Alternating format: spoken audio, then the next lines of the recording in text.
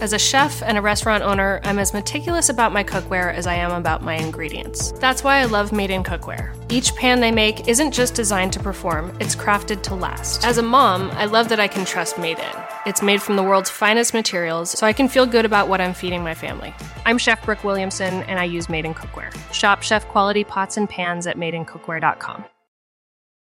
I'm Oren Siegel, and I've been fighting extremism, anti-Semitism, and hate for more than 20 years. You should subscribe to our podcast, Extremely, to get a unique perspective on the daily work and the people who have dedicated their lives to exposing, fighting, and disrupting extremism, anti-Semitism, and all forms of hate. We bring you the stories of people and communities not only impacted by hate, but who offer new perspectives and ways to push back. You can find Extremely wherever you listen to podcasts.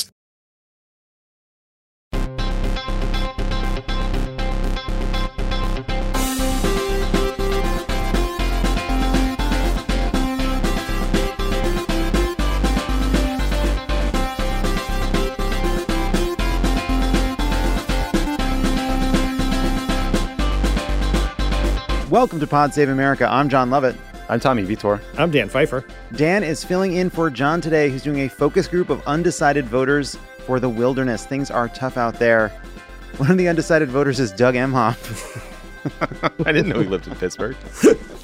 On today's show, the January 6th committee sets expectations very high or really very low for Thursday's primetime hearing. Tensions in the Biden White House spill out onto the streets, and Chef Jose Andres talks to Tommy about World Central Kitchen and what they've learned helping people in Ukraine and serving people in need around the world. But first, you can now binge the entire first season of Stuck with Damon Young. This season, Damon explores the uncomfortable, hideous, and hilarious absurdity of being Black in America with some of the brightest minds and boldest voices of the Black community. Listen to all episodes for free only on Spotify. And Crooked Coffee is coming June 21st.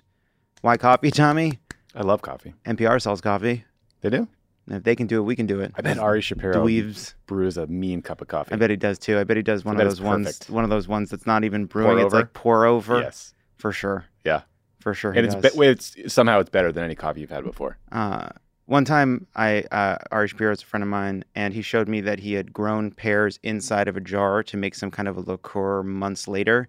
And it was like, I need laundry detergent. What can't he do? Amazing. Anyway, enough about Ari. The point is, coffee drinkers at Crooked tested many beans. They found something they loved, and a portion of the proceeds from every order will go to register her to register women to vote across the country. Go to crooked.com/coffee to sign up. The bag also looks very cool, Dan. Oh, it does. It's a great design.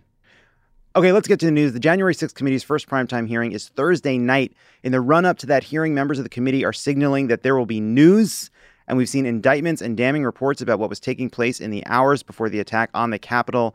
Then on Friday, the Department of Justice indicted former Trump White House aide Peter Navarro for contempt of Congress, while not indicting Mark Meadows or Dan Scavino. Meadows turned over some documents before stopping his cooperation. It's how we enjoyed many of his texts, but it's also been reported that the committee has learned he burnt documents after a meeting with Pennsylvania Republican and big lie enthusiast Scott Perry. Dan, what does this tell us about how seriously the DOJ is taking their broader January 6th investigation?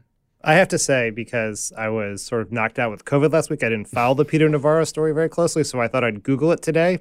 And I Googled Peter Navarro, and the first thing that comes up is in leg irons. And so I was like, oh, Peter Navarro must be in jail. How cool is that?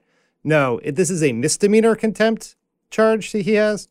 It's a slap on the wrist. And so I don't know that it tells us anything about how seriously Merrick Garland, the Department of Justice, may be pursuing charges against Trump and his allies related to this. But it does tell us that they're not super serious about enforcing congressional subpoenas, because if you can negotiate for a little bit and burn some of your documents in the fireplace and not get charged with contempt, it pretty much means that these subpoenas aren't worth much more than the pieces of paper that Mark Meadows burned. Yeah, I mean, Tommy, Can't we just enjoy this, Dan? He was arrested at the airport. That must have been funny. He was arrested at the airport. He could get a year per count, $100,000. He's representing himself pro se. I love that he's representing himself. He's playing it full loon. Totally. It does seem like what this is mostly about is you can defy a congressional subpoena for as long as you want, so long as you do it with like a lawyer and like the proper words. Like Navarro seems to be just just loose. Just deleted the emails. Yeah, from he just whoever it didn't was, follow. yeah. He just didn't treat it respectfully. I think if you're the president's trade advisor and then you get arrested for contempt of court for your involvement in an insurrection, that is like the strongest argument for staying in your lane. Right? Yeah. If he had just done trade, he wouldn't have gone to jail briefly. Right. Think about the path that Peter Navarro has taken to those leg irons.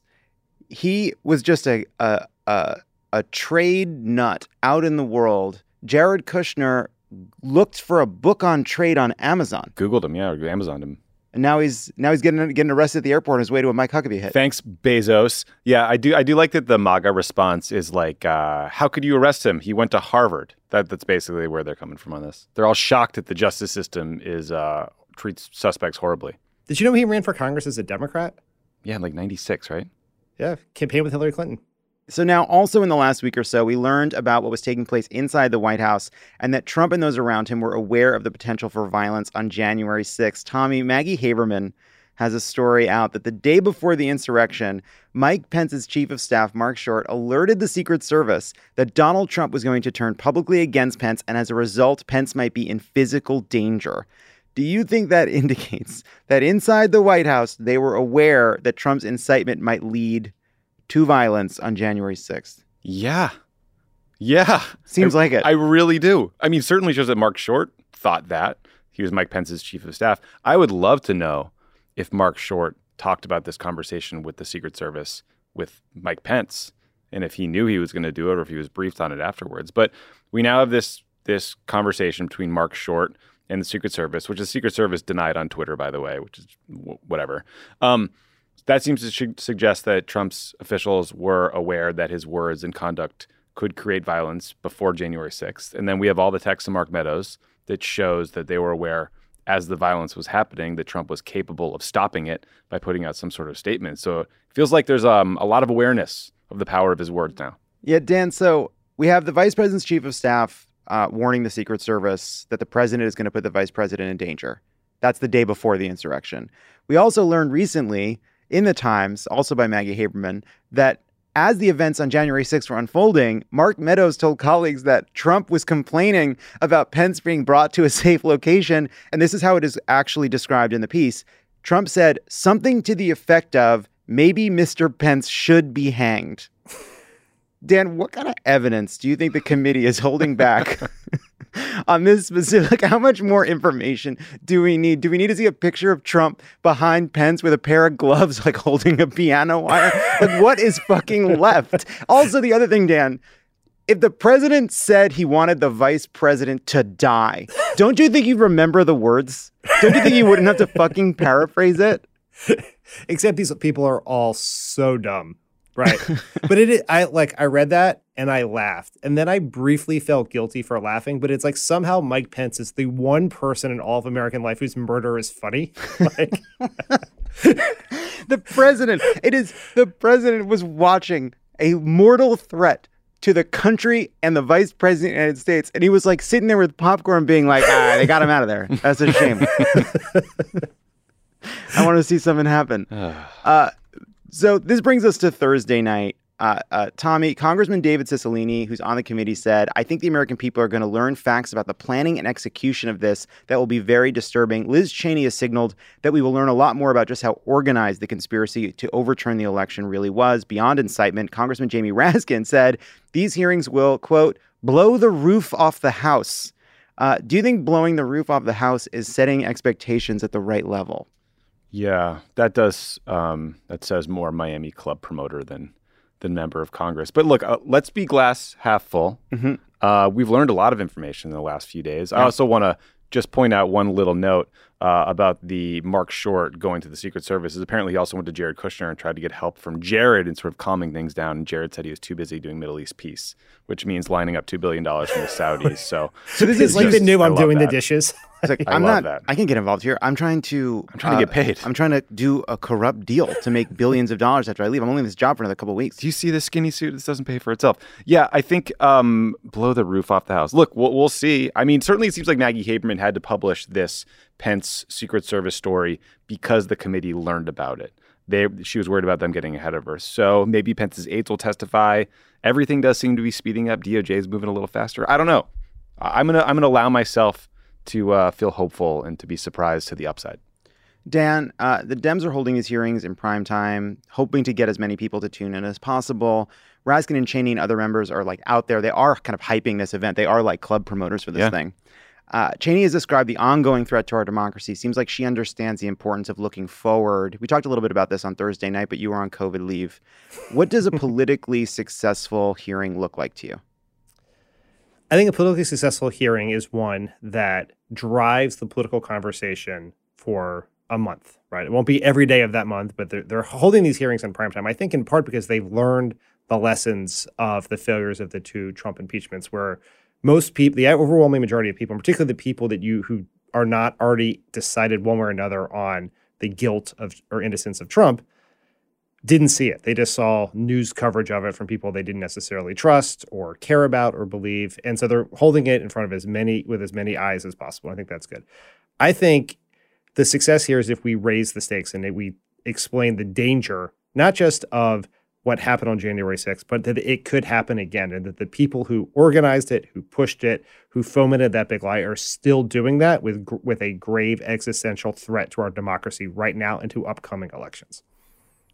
Tommy, there's reports that they've hired a hotshot TV news producer to make this feel like an investigative special, to make this, give it a Dateline vibe. Think that'll move the needle? I don't know. I mean, maybe it can. I mean, it's better than Chuck Schumer storyboarding the thing. Did you guys know that Nightline, this is where the producer they hired came from, started as a 4-day per week update on the Iran hostage crisis? I didn't. And it was so successful that they just sort of evolved it into Nightline. Wow. Thank you, Rick Perlstein. But do you think Dan, we could have? Did you know that, Dan? I did know that because I read it, and I read the same Rick Perlstein book that Tommy Shout did. out Reaganland. Dan, you got a book out too, right? What's it called? Battling the Big Lie? We'll get it. We'll get to it. All right. Cool. All right. But I do want to say, Dan's battling the big Daily Wire. Do you think today. if the Republicans were doing this and they hired someone from TV, they would have hired the guy from Nightline, right? It would have been like Mark Burnett. Like, can't we they hired Bill Shine. Right. Yes, to do nothing in my old office in the White House. That is correct. We've seen what happens when Republicans try to put on a primetime event. They've won despite their terrible convention productions for year after year. We need DJ Pauly D. We need someone to really. I think we need the guy behind Squid Game. Like, let's shoot for the moon here. That's a good idea. Yeah. Or Top Gun. Or Top Gun Maverick. That's right. He's probably not on our side. Right. Anyway. You got questions, Lovett? Yeah, let's keep moving. All right, Tommy. All right, so Trump and his allies are planning to counter-program these hearings. According to CNN, the former president wants people vigorously defending him and pushing back on the Select Committee. There's already a lot of damning evidence. What do you expect them to try to do to distract from the testimony as it's unfolding in prime time? This is kind of fun because usually there would be a bunch of Republicans on the committee who would have access to all the information and could better plan for how they were going to respond. These geniuses decided not to be a part of the January 6th committee and therefore have no insight. They're just reading the news like us. So it sounds like the Republicans are planning to release a report that basically blames all of January 6th on security failures. Like, yeah, no shit. We all saw that. But I think there's a bigger question here. Kevin McCarthy is running point on the response. That's a bad side for them. Yeah, on the hearings on the Hill. By the way, Politico had an amazing piece last week about how reporters are too scared to just call Kevin McCarthy stupid when they talk about him or write about him. They use euphemisms like, I don't know. Kevin McCarthy dares to ask the question, what if Paul Ryan was just coming out of anesthesia? Apparently, Elise Stefanik is going to be like sort of the main tack dog. But I don't know. They can try. I'm sure they'll be all over Fox News and they'll find little points of grievance and they'll try to remember Adam Schiff did something that pissed them all off in the impeachment hearings and, they made that their focus for 3 days. We'll probably see something like that. But yeah, they're not very well set up here. Yeah, I've seen a bunch of different threads. There's process arguments that this is not a legitimate committee and that they've kind of overstepped their authority. I saw, intellectual Zamboni, Hugh Hewitt saying nothing to see here, probably going to be pretty boring. Nobody's going to watch. Dan, what are you expecting? And do you think Democrats are doing enough to kind of preview some of the Republican attacks on the committee? Before Trump's first impeachment, Steve Bannon described their strategy to Michael Lewis as flood the zone with shit. He said, Democrats were not the enemy, the media is the enemy. And and they did that in that impeachment. So they just threw everything they possibly had at the wall. The egregious offense that Tommy referred to was Adam Schiff meeting with the whistleblower, which is because he was Adam Schiff was the person you blow the whistle to, right? That was somehow an offense. Do you remember that for a long period of time in that hearing, it became the Republican talking point that Trump's extortion of Ukraine was legitimate because it was Ukraine who interfered in the 2016 election, not Russia. And what Ukraine did to interfere in the election was two things: arrest Paul Manafort for crimes, and two, to hide the DNC server, which is not a thing that actually exists. Yeah, and so the cloud. That is what they're going to. They're going to throw everything they possibly have out there so that people who are paying less attention, who are inherently cynical of politicians, the political process, and the press, will just throw up their arms and give up and say they're all corrupt. Who cares? And not really pay attention to it. And what Democrats have to do here, I think, the first step is the right one, which is do it in prime time, get as many people to see it as possible, not rely on the press to carry that message for you. Because when you rely on the press for that, you are sending a discredited messenger to deliver the message to a lot of people who we need to reach. But the second thing is, I think, they have to keep two very clear threads and keep them separate, which I think keeps getting mixed up. There is the criminal conspiracy to overturn the election that involves the legal memos, what they wanted Mike Pence to do, the fake electors in Arizona, in Wisconsin, in Pennsylvania, and elsewhere. And then there is the violence at the Capitol. And those are two very, very serious things, but they get all mixed up. And the violence at the Capitol is one that is, absent the very specific, some sort of like map in Trump's handwriting of how to get to Nancy Pelosi's office or something that Mark Meadows failed to burn. That becomes something you can blame on the Proud Boys and others. But that is a product of the larger criminal conspiracy. And the larger criminal conspiracy, I think, is where they should put as much of their focus as possible, because then you can't blame Nancy Pelosi completely incorrectly for security in the Capitol, right? What it is like there are people who decided that what the voters wanted and what the Electoral College decided was not what they wanted, so they were going to overturn the will of the American people. And keeping the focus on that in a very clear way, I think, is essential to sort of staying above the fray and what a lot of the bullshit the Republicans are going to do. And again, just back to Peter Navarro, I mean, he wrote about the conspiracy to overturn the election in his book, and he branded it the Green Bay sweep. So there's considerable evidence for us to point to here. It's the Wire meme of don't take notes on a criminal conspiracy, right? It's incredible. It is too hard to beat these dumb people. My God, it is such hard work, and they are so stupid. It does seem like there has been this, I think, challenge from the beginning. It continues to this day, which is to talk both about the insurrection and the violence that took place at the Capitol, the larger conspiracy to overturn the election and to continue to overturn elections into the future, and how to connect those things together, how to make an argument that points out the ways in which the incitement that took place outside the Capitol was a kind of outside game to create pressure inside the Capitol to move forward the plans they had to get Pence to question the electors, to get Grassley to take over for Mike Pence. Somebody had to tell Chuck Grassley where he was. Yeah. You have to schedule the insurrection around his naps. Yeah. And again, everything is speeding up. I mean, 4 Proud Boys were indicted today for conspiring to create violence outside the Capitol. Those guys provide Roger Stone with security, and I think did so on January 6th. So, there's a lot of connective tissue here that hopefully will make it easy to tell the story. We just need to see all the emails and documents and phone calls that these guys have figured out over the last, year plus? So those hearings are about to start. They'll be in prime time. They'll be taking place over the month of June.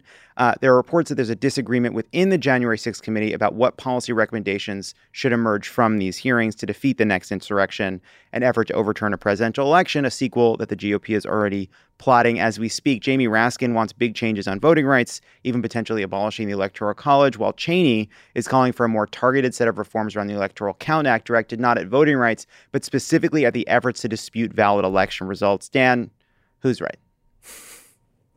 I mean, is it Liz Come on, Cheney? say it. Say it, Dan. Say it. You want to say it? I've Say said it on it the once. record. I've said it before. I'll say it again. Cheney's right. I mean, look, in all seriousness. Can we just add a mix to it? That should be the start of and then the beat drops.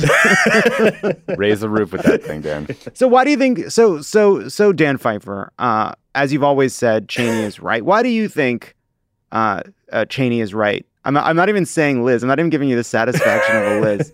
Why do you think Liz Cheney is right in this case?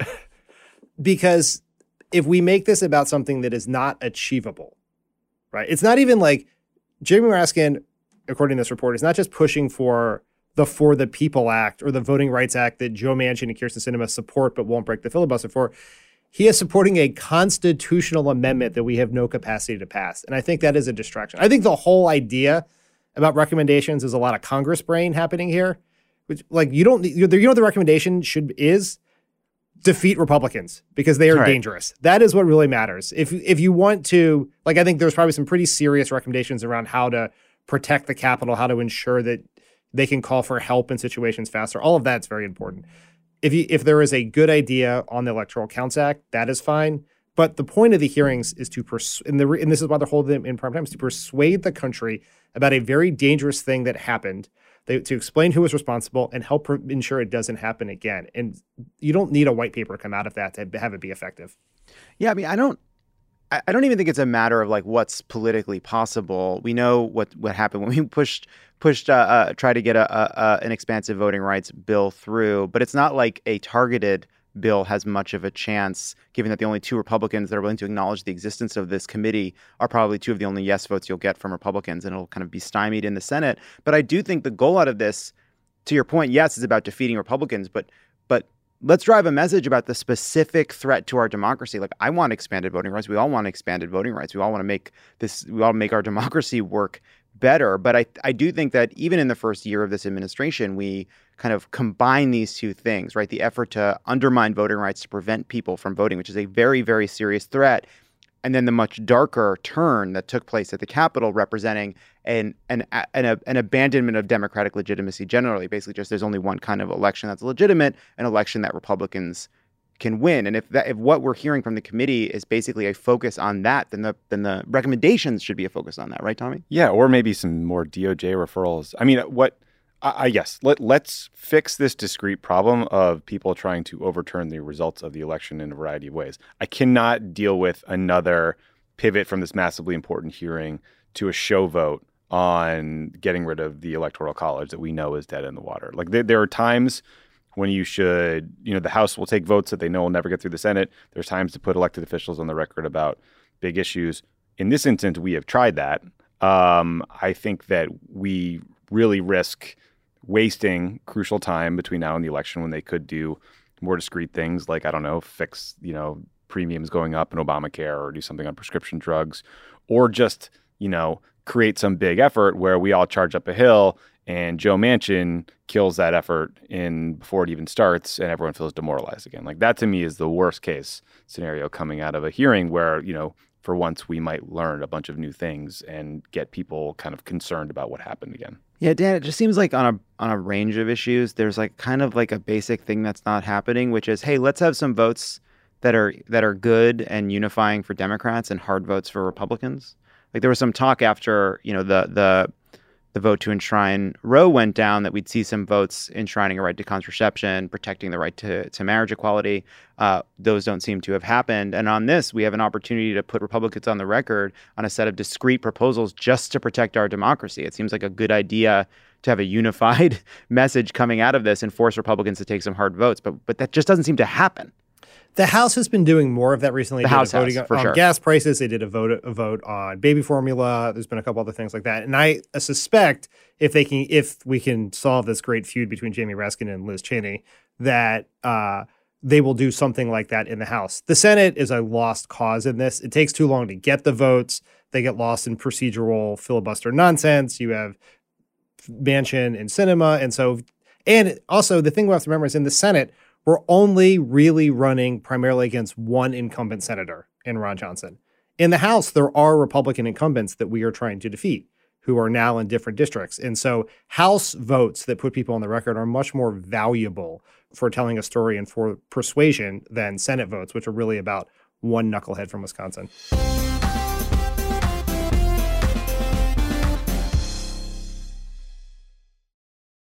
As a chef and a restaurant owner, I'm as meticulous about my cookware as I am about my ingredients. That's why I love Made in Cookware. Each pan they make isn't just designed to perform, it's crafted to last. As a mom, I love that I can trust Made in. It's made from the world's finest materials, so I can feel good about what I'm feeding my family.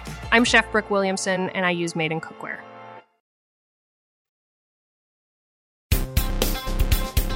Meanwhile, President Biden will be in Los Angeles this week for the Summit of the Americas, causing traffic around our live show at the Ace Hotel Thursday night, part of a broader push to have the president out and about more after what we can safely call a challenging period for the administration, with legislative setbacks and hard problems roiling the country, from access to baby formula to the price of gas. There's been a drumbeat of stories looking at tension and infighting inside the White House over efforts to manage these crises as President Biden's approval rating has fallen and we head into midterms that are taking a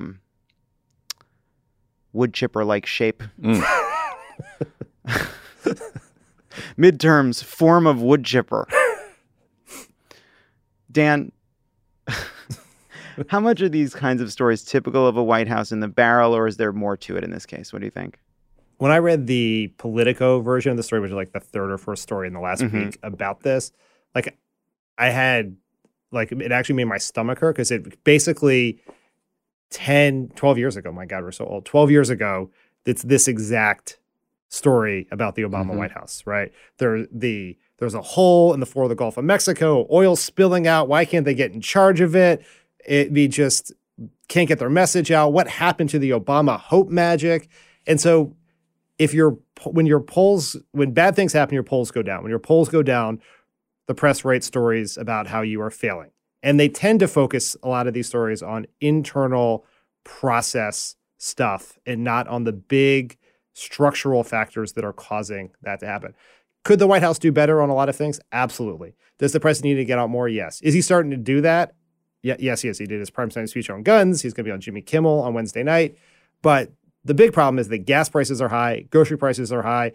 People can't find baby formula. Like, these are huge problems. And most of the solutions are outside of the president's grasp, at least immediate grasp.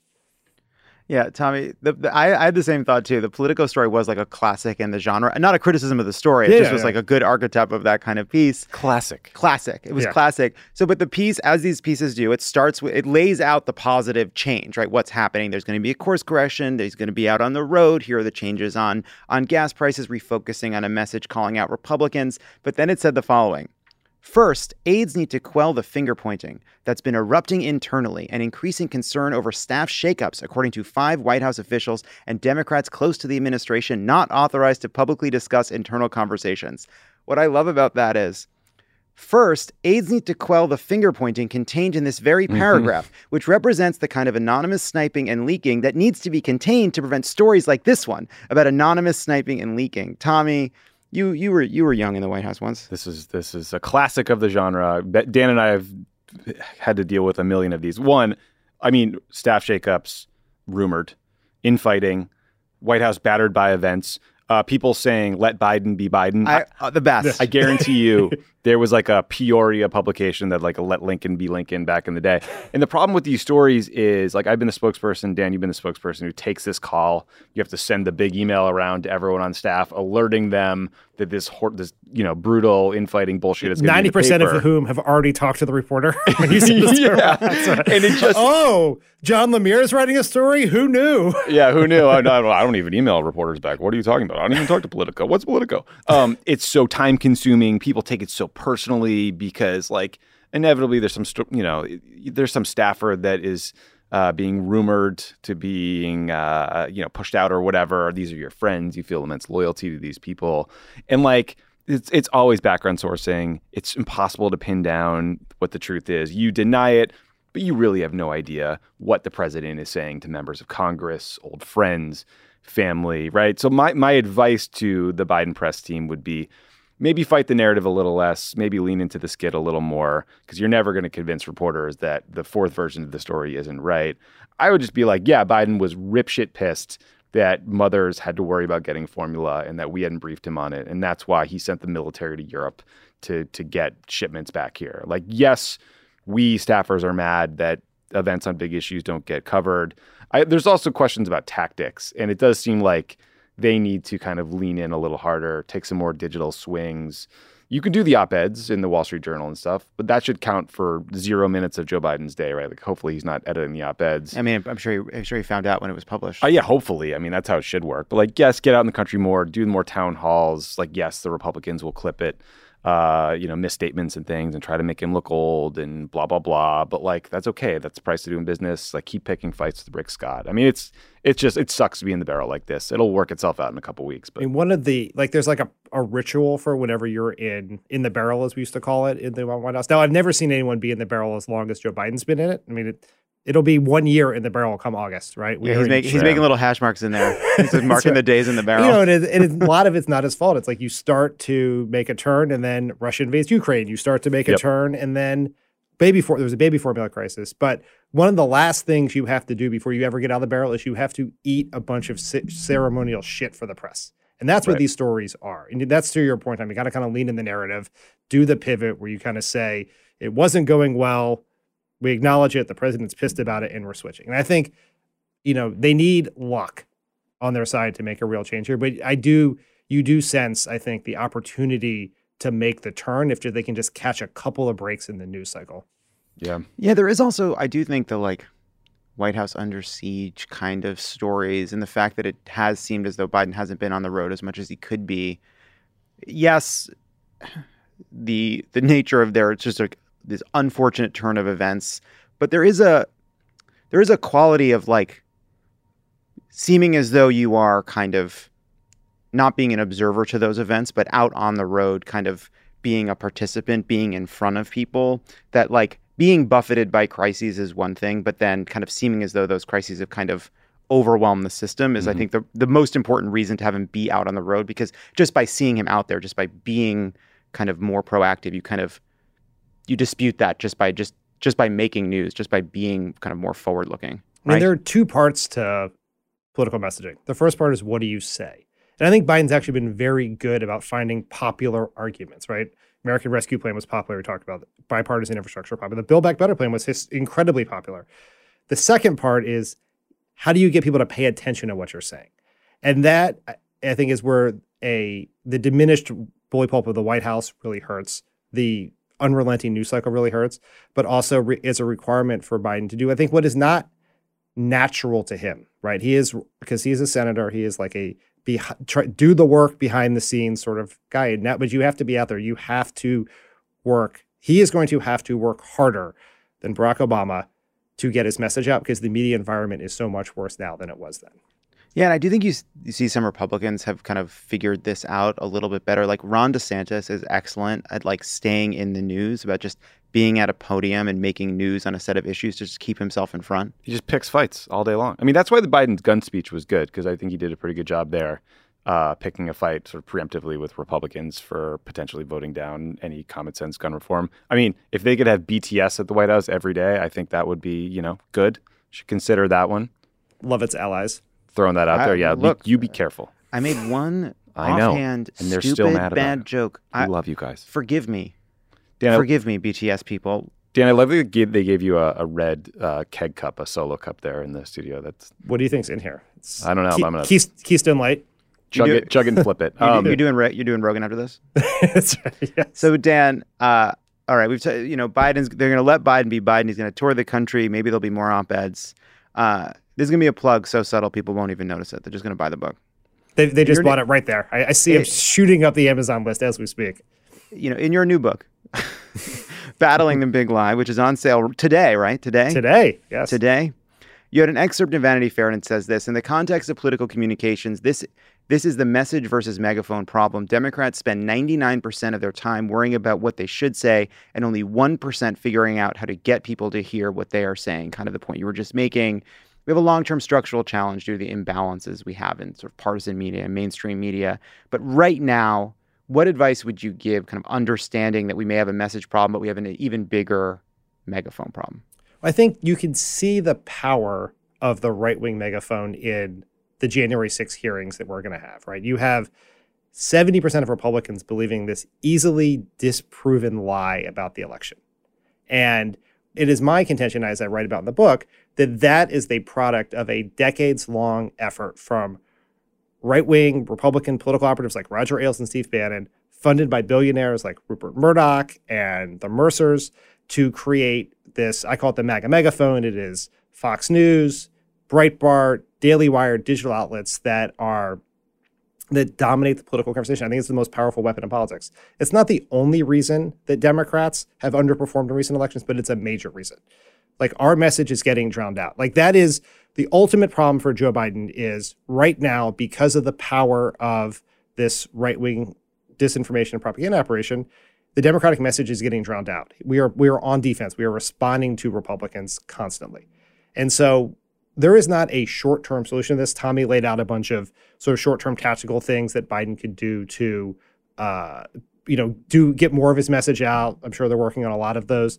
But we have to have a long-term plan where I think Democrats have to radically rethink how we communicate, right? Like right now, Republicans view communications as information warfare, and Democrats view it as press management, public relations. We have to think about what is a holistic, big picture approach? How do we build up the progressive megaphone? How do we take the millions and millions of people who will text and call strangers at a whim in election time or donate $5 or $10 here and turn them into messengers for our party, right? And so in this book, I lay out how the right wing build up this megaphone, how it works. I think most Democrats do not understand. They sort of think Fox is bad. They don't understand how powerful Facebook is and just how prevalent MAGA extremist messaging is on it. And I lay out a series of ideas for what all of us can do, right? Democrats, people who just simply care about democracy, how the press could change some of how they cover things to reflect this new era in communications and messaging. And so everything, this is the very subtle part of the plug, which is whether we're talking about January 6th and the hearings or the challenges that Biden and Democrats are facing in this political environment goes right back to the power of right-wing propaganda disinformation. And so I think this is the singular challenge for our party over the next couple of years, or we are going to, despite having a growing majority with more popular ideas, more popular politicians, we're going to keep coming out on the short end of the stick come election time. Dan, what I like about your book is I haven't read it yet, but I know it's accurate. We're going to say the cover? Well, I know it's accurate because you've been talking about this broader challenge of the sort of right-wing disinformation ecosystem and how much it does, or how far it goes on Facebook. And you seem to have pissed off like every MAGA grifter, the Dan Bonginos, the Daily Wire, the Ben Shapiros, David Wall, father of Jacob Wall, the guy father of the year over there. Yeah, the guy I think got arrested with his kid, or the kid who always talks about being at a hipster coffee shop, called you a low-T dweeb. It seems like you've really hit the mark here with this thesis. Look, if Ben Shapiro, Dan Bongino, Clay Travis hate the book, people who listen to Pod Save America will probably love it. And I'm actually going to try to convince my publisher to put their quotes on as the blurbs on the paperback version. That's a great idea. That's great. You know, in one of the many stories looking at infighting in the Biden White House, there was some press aide who talked about how they're on the road, they're doing these events on the road, and nobody's covering them. They're not on television. Why are we doing this? And there's a kind of, the mainstream media and Republicans have a kind of a truly abusive relationship. You know, it is a deeply unhealthy, broken relationship. We have a kind of codependency with the mainstream media that's like tense and very toxic. But I sometimes wonder if we really want like mainstream political press to kind of respect the critique that we offer, I do think we need to stop waiting for them to be the ones to carry our message for us. If we still are using them as this intermediary to try to get information out to the public, they'll never be able to abandon their kind of fear that they're going to be seen as a Democratic megaphone and therefore have to be more kind of pretend non-biased or give Republicans more of the time of day. Yeah, I think it would be better for us and them if we stopped viewing them as our primary interlocutor with the public. Like, it is insane that for the vast majority of Democrats, we think what we're going to do is we're going to take our message that we have tested it, we know how it sounds, we know it'll persuade voters, and we're going to hand it to these other people who do not share our interest in any way, shape, or form, are distrusted by huge swaths of the country, and ask them to deliver it to them. Like, and who themselves have a vested interest in seeming as though they're not our friends. Yes. And on the right wing, I mean, the Republican Party has done a great job of bringing their right-wing voices into the fold, the podcasters, the YouTubers, the Twitch streamers, no matter how unserious they are. Like Clay Travis, who Dan just mentioned, is attacking him today, went viral last week for telling a story about how he berated the umpire at his 11-year-old son's Little League game and Clay got tossed out of his son's game by the ump in front of his family and his own parents. Like, these are the cancel right-wing culture thought leaders. Yeah, cancel culture. Those are just like, the point is like, hey, we need to sort of build up our own ecosystem on the left here. Let's empower some of our own folks who are a little more thoughtful than Clay. It's one of the things I write about in the book is that is a huge, you don't want to imitate Donald Trump in any way, shape, or form, except one of the things he did that was incredibly smart and strategic was he nurtured the right-wing media ecosystem. If he did almost all of his interviews, I'm not saying that Joe Biden should do this, but he did almost all of his interviews on right-wing platforms. When right-wing outlets wrote stories that he thought advanced his message, he shared those stories to his tens of millions of Twitter followers. When books were written that advanced his narrative, he tried to get those books on the bestseller list. And Republicans have been doing this for decades. Richard Nixon once actually found a book about liberal bias in the press that was written by a Reader's Digest writer, and he had all of his aides all across the country go to all the bookstores and buy them and get on the bestseller list so that narrative would do it. Democrats are afraid to do that because we're so afraid of this idea of propaganda. Yeah. Right? It's like, they're going to call us propagandists. When propaganda is just persuasive messaging, right? It is just when you're trying, that is what we have to do. Our job is to persuade. When you like it, when you think it's good. Yeah, well, I mean, that is why we got to get in the game. And no, I think it's better. I think we should keep doing what we're doing, which is we should lay out a huge policy agenda for a major news outlet, and then the headline will really help because it'll be something like, for President Biden, a reckoning. Well, but also, Republicans have so conditioned the mainstream media to be scared of being called biased or liberal that they are totally happy being friends with people like Pat Buchanan, who famously wrote a speech for Spiro Agnew that was so intense that Richard Nixon wouldn't give it, just destroying the press back in the 70s, and that had an MSNBC show for years. They treat these right-wing nuts as serious and bring them into the club. But if you're on the left, you don't get that same courtesy. No. I mean, there are so many people that were not seen as serious because they oppose the stupidest foreign policies in human history. Yeah. All right, Dan, is there anything else we need to know about this fucking book? Where do they buy it? They can buy it anywhere you get your books. Amazon, IndieBounds, your local bookstore, anywhere you can do it. If you can support an independent bookstore, that's great. But go out and buy the book, please. Everybody buy the book, all right? We need this thing to scream up the charts. Yeah. The right wing has a whole machine to get their books on the bestseller list. It's part of their nightmare factory. Who's our enemy here, Dan? Is it Kellyanne? Who's above you? Well, I tried to run this competition with Kellyanne Conway, and then she rocketed to number 2 on the list. Couldn't beat out Bill O'Reilly, not dead. Maybe you should thought about writing that you hate your fucking wife. That'd help. I would say Kellyanne Conway got the dreaded bulk purchase dagger. So there were some people out there buying bulk purchases. Someone who's obviously not George Conway buying large quantities of a book. All right, that's it. When we come back, Jose Andres.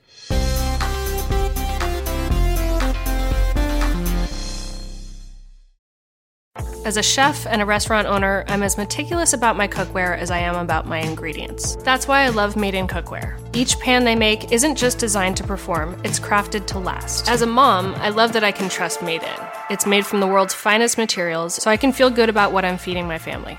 I'm Chef Brooke Williamson, and I use Made in Cookware. Shop chef quality pots and pans at madeincookware.com.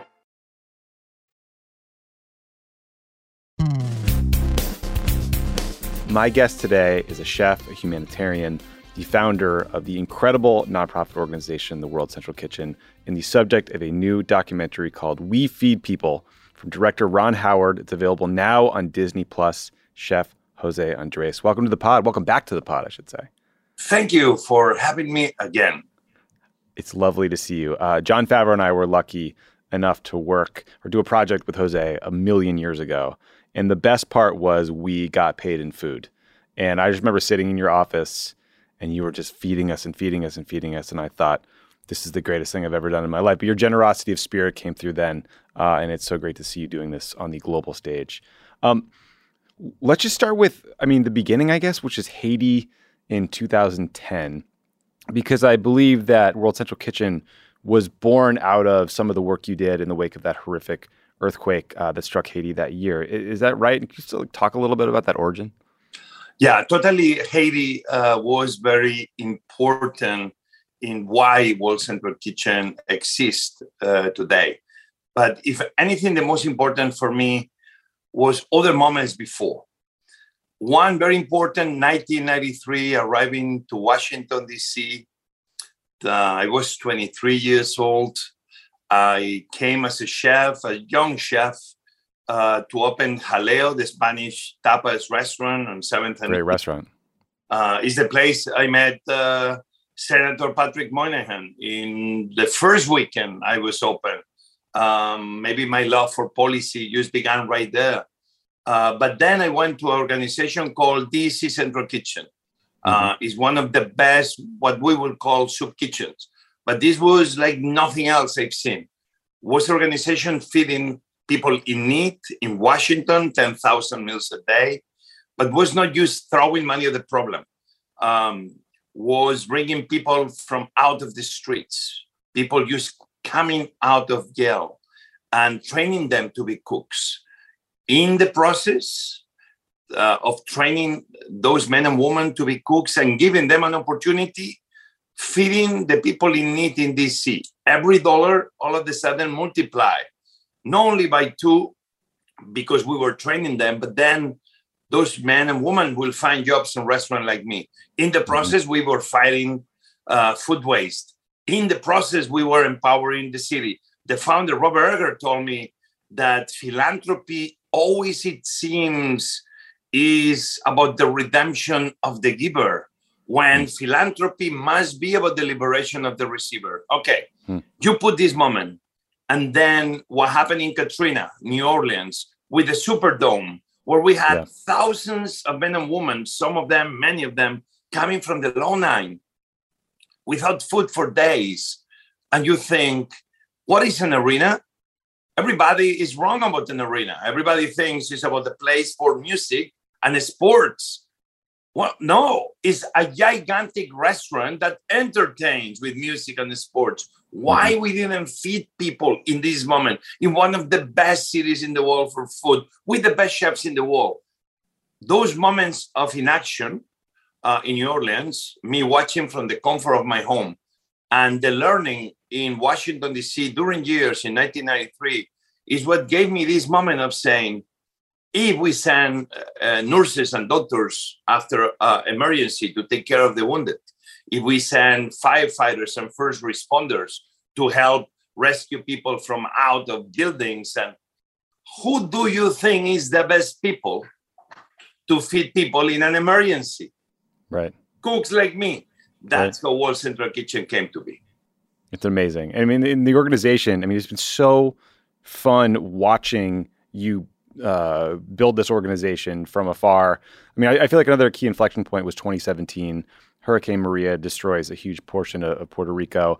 You get down there just days later. All of a sudden, you're making beef stew for thousands of people.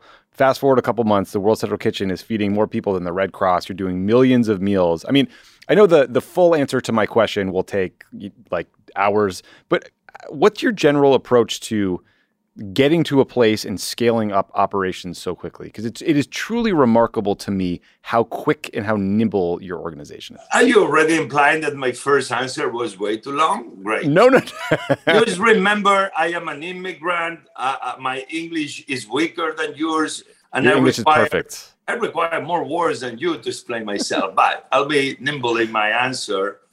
Puerto Rico really was a moment that World Central Kitchen had a big boom, but maybe one of the reasons I went with the urgency of now to Puerto Rico is because only couple of weeks before I was in Houston responding to the previous hurricane. Was back-to-back Hurricane 4 and 5. Was almost the beginning of non-stop hurricanes of 4 or 5 magnitude every single year.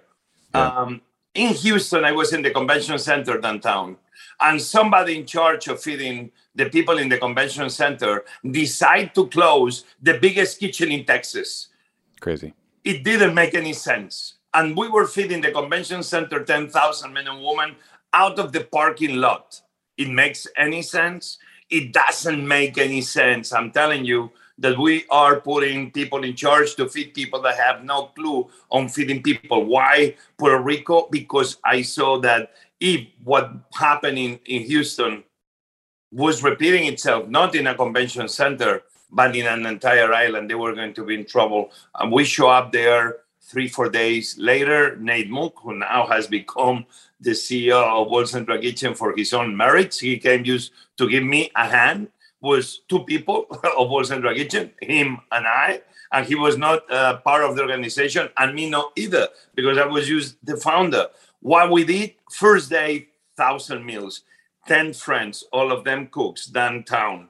We saw that everybody was requesting meals. We went from 1,000 meals a day to 150,000 meals a day. From one kitchen to more than 37 kitchens across the island, including the islands of Vieques and Culebra. At one moment, we had 26 operating at the same time. We were doing 150,000 meals a day. Very quickly, and without realizing we reached 4 million meals, but we were able to influence many more meals. That's in essence how World Central Kitchen began. Everybody thinks that emergencies, big problems, actually have very simple solutions. We cook, but we do more than cooking. We get on a car, we get on a helicopter, we get on a truck, we get on a boat, and we reach the people. We don't wait for the people to call us. It's no phones. We don't wait to the people to come to us. It's no roads, so it's no cars. We search for the people. The best of World Central Kitchen is not like we cook. We're cooks. We're cooking all the time. The best part of World Central Kitchen is that we find the people with any logistics we may need to achieve that. Yeah, I mean, okay, dumb question. I feel like I often see you making paella. Is that because you can make really big batches, or is this because you love it? Well, because I think paella is the one pot that one day will feed the world. It's a great way to cook rice, but then you can cook anything. And I'm very proud that I was able to get the emoji paella a few years ago. I was in the heart of putting the emoji in your iPhone. And also, I was very happy that less than 2 months ago, I was able to send paella to the space station. So, yeah, paella very much is in my veins. It's incredible. You've taken paella galactic, I guess. I know you have a team that's been doing amazing work in Ukraine feeding people. I heard somewhere, and maybe this is old news now, that you guys have prepared over 17 million meals in Ukraine so far. Is that accurate? Yeah, it's all news. I just came back from Ukraine myself. I've been there more than 50 days, I think. Probably 55. I arrived there 24 hours after the war began. Let me give you numbers very quickly because those are all numbers. 35 million meals, hand meals, over 350,000 meals a day. On top of that, we're doing over 600,000 meals in the form of more than 30,000 bags. Like if you went to the supermarket, it's around 15 kilos bags. Every bag more or less makes over 20 meals each. So this is like 600,000 meals on top of the 350,000 meals. We are some days going above 1 million meals a day across Ukraine. We have 490 restaurants in our system. We are in 8 countries, not only in Ukraine, but the surrounding countries, plus Germany and Spain. We are distributing in 3,800 points every day. We are in 1,350 shelters. I've been to many of them, not all of them. We are in 70 border crossings and transit hubs, train stations, bus stations, 24 hours a day in those hubs. Why? Because mothers and children are living 24 hours. We have to be there next to them. And in total, we are in more than 290 cities, including the one I was, Mykolaiv, in Kramatorsk, in Chernihiv, in Kharkiv. Many of these cities are right at the front of the war. And we are there not only obviously feeding in the easy places, which will be the refugee places, the places where people call home now, away from home. But I'm so proud that we have more than 8,000 people working with us in our network of amazing Ukrainians that every day they risk their life to bring food to those people that they cannot leave sometimes their homes because they are too sick, because they are elderly, because they have no money, because they are afraid to move away from their home. Even there is a war. So I'm so proud that we are doing so many meals per week, so many million meals per week next to the Ukrainian people that are fighting for freedom and democracy, not only for them, but for all of us. And we need to be there next to them. I mean, the scale of the work and the what you're giving is just incredible. I mean, what I also love about what you do is you go to these places that are often, experiencing tragedy, disasters, and you release videos from the ground that show what it's like. You don't hold back on the emotions you're feeling, but the messages are incredibly hopeful and optimistic. And I'm kind of wondering where that hope and optimism comes from, because you're going to some bleak places sometimes. I think the way nonprofits, we've done the work in the past of trying to raise money on showing the worst moments of the people versus trying to show people that they are hopeful. I mean, even in America, after a hurricane, after an earthquake, after a fire, those are very hard moments. I don't think we are in the business of showing the worst of people. I think we are in the business of showing the best of people. We all know they're going through hardships, but people don't want our pity. People want dignity and our respect. Yeah. The videos we try to show is not used to upbeat for the sake of, it's like people are fighting. We got one kitchen destroyed a few weeks ago in Kharkiv. Big missile hit this neighborhood, a very big building, and the explosion was so huge that even our kitchen was across the street. The kitchen was destroyed. We only got some people died in that explosion. Of our teams, 4 wounded. These people decided on their own that they were not going to stop. They moved the equipment to another location nearby. They moved whatever food was safe. They began cooking 2 days later. They were making 1,000 meals a day. The third day, the 4 wounded went out of the hospital. They went back to the kitchen. And even some of them, they could only use one hand. Or they began doing whatever they could to keep feeding their people. This is the spirit of Ukraine. But in these emergencies, overall, unfortunately, you see in the worst moments of humanity is when you see the best side of humans. And that's the messages we are trying always to share with everybody that follow us. That's amazing. It seems like the work is infectious, because I was watching an interview with Ron Howard where he said that at one point you commandeered his film crew and had them unloading trucks instead of filming. How did that go over with him and the folks at Disney Plus? Well, we need to remember one thing. I love Ron, and I'm so blessed that he's the one that really kept pushing, who said, let's do this. And I'm like, really? This looks like reality show, but Ron Howard is a very special person. But this I remember telling him, it's like, I understand you are doing this movie about us, but the most important is not the movie. The most important, we are feeding people. And this was very clear. And when was some moments that we needed extra hands because was a true emergency, because it was rain or whatever was happening, we had to move quick because we have to feed people quick. For me, it was very simple to understand that they will understand that. And the amazing thing is, like, they did it not because we told them to, but because within them, their empathy, like every human is full of empathy. The first actions is they try to help. The only thing what Central Kitchen is doing is just untap the amazing human potential we all have within us, and used to make people not think that they want to help or do something, but gives them that push behind to say, do it. And that's what's maybe making World Central Kitchen so successful, is because we are untapping that potential and everybody is ready to serve. Everybody is ready to go. And that's what you see moments like what happened in Puerto Rico, what happened in Bahamas. Right now, we are in Mexico after a hurricane. We are in Bangladesh after the big rains in an isolated community had a huge destruction. You see, we show up and we do whatever we can to bring hope, sometimes only through one plate of food at a time. Amazing. Again, We Feed People is available now on Disney Plus. So in that spirit of your last answer, and in the way World Central Kitchen helps people kind of find the empathy and tap it within themselves. How can listeners help the organization if they hear what you're saying and they think, I want to get involved? That feels like something for me.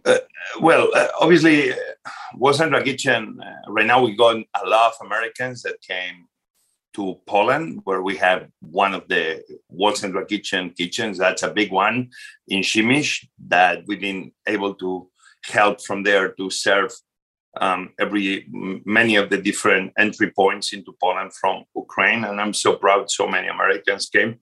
But the truth is that we have people from so many nationalities. So there's many ways to help. Not everybody can come, especially in a war zone.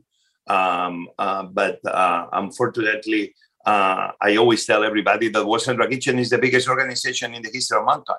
We are bigger than Amazon, and with all due respect to my good friend Jeff Bezos, we are bigger than UN. And people say, "Come on, Jose, why are you talking about?" Let me tell you, every restaurant in planet Earth is already part of World Central Kitchen. Every food warehouse on planet Earth is already part of World Central Kitchen. Every farmer, every fisherman is already part of the network of World Central Kitchen. The only thing that happens is they don't know it yet. But the day something happens, we go and we activate them immediately. And this is proven every day to be right. How people will be able to help. Obviously, you send $1. We appreciate it because we use money better, quicker, and faster than anybody you know. If you don't have that $1, just doing a retweet on social media, what we do, this goes a long way. And maybe one day, unfortunately, we will be in your community. The only thing you have to do is show up because we will need you. You don't know how to cook. Don't worry. You'll deliver through your car. You don't know how to drive. Don't worry. We'll put you how to make sandwiches. You don't even know how to do that. We'll put you cleaning or washing or moving boxes from one place to another. It'll be always a way that we will find your talents to be put at the service of feeding people. And remember, when we go, like in Ukraine, every single dollar we've been putting into the operation is been going to help Ukrainians. Why we have so many restaurants, we are able to support those restaurants financially. We pay them per meal, but don't misunderstand me. It's not like we are hiring. This is people that they want to do it. But that money helps the restaurant be active, helps the farmer to receive their payment, helps the economy locally because the guys are paying rent and the guys keep paying their taxes and the guys keep moving the economy in a circular way. At the end, we are not throwing money at the problem, which is feeding the people in need, but we are investing in the solution, making sure that every dollar helps the different areas of the economy in the places, in the cities, in the countries that we are going to help. Well, I mean, it's an incredible documentary, an incredible organization. Thank you for all the work you're doing. And also, I know you would rather have spent the last 30 minutes chopping onions than talking about yourself. So I appreciate you doing this show because I know you actually hate this stuff and you hate promoting yourself and you'd much rather shove like literally Evelyn line cook forward. But I think people need a little dose of inspiration and hope. So I appreciate that. Thank you for joining. Thank you for having me.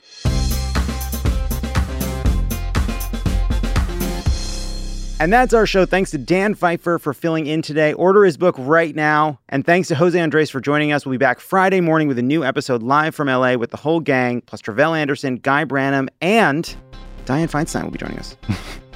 That's not true. Pod Save America is a Crooked Media production. The executive producer is Michael Martinez. Our senior producer is Andy Gardner-Bernstein. Our producer is Haley Muse, and Olivia Martinez is our associate producer. It's mixed and edited by Andrew Chadwick. Kyle Seglin and Charlotte Landis sound engineer the show. Thanks to Tanya Sominator, Sandy Gerard, Hallie Kiefer, Ari Schwartz, Andy Taft, and Justine Howe for production support. And to our digital team, Elijah Cohn, Phoebe Bradford, Milo Kim, and Amelia Montooth. Our episodes are uploaded as videos at youtube.com/crookedmedia. As a chef and a restaurant owner, I'm as meticulous about my cookware as I am about my ingredients. That's why I love Made in Cookware. Each pan they make isn't just designed to perform, it's crafted to last. As a mom, I love that I can trust Made in. It's made from the world's finest materials, so I can feel good about what I'm feeding my family. I'm Chef Brooke Williamson, and I use Made in Cookware.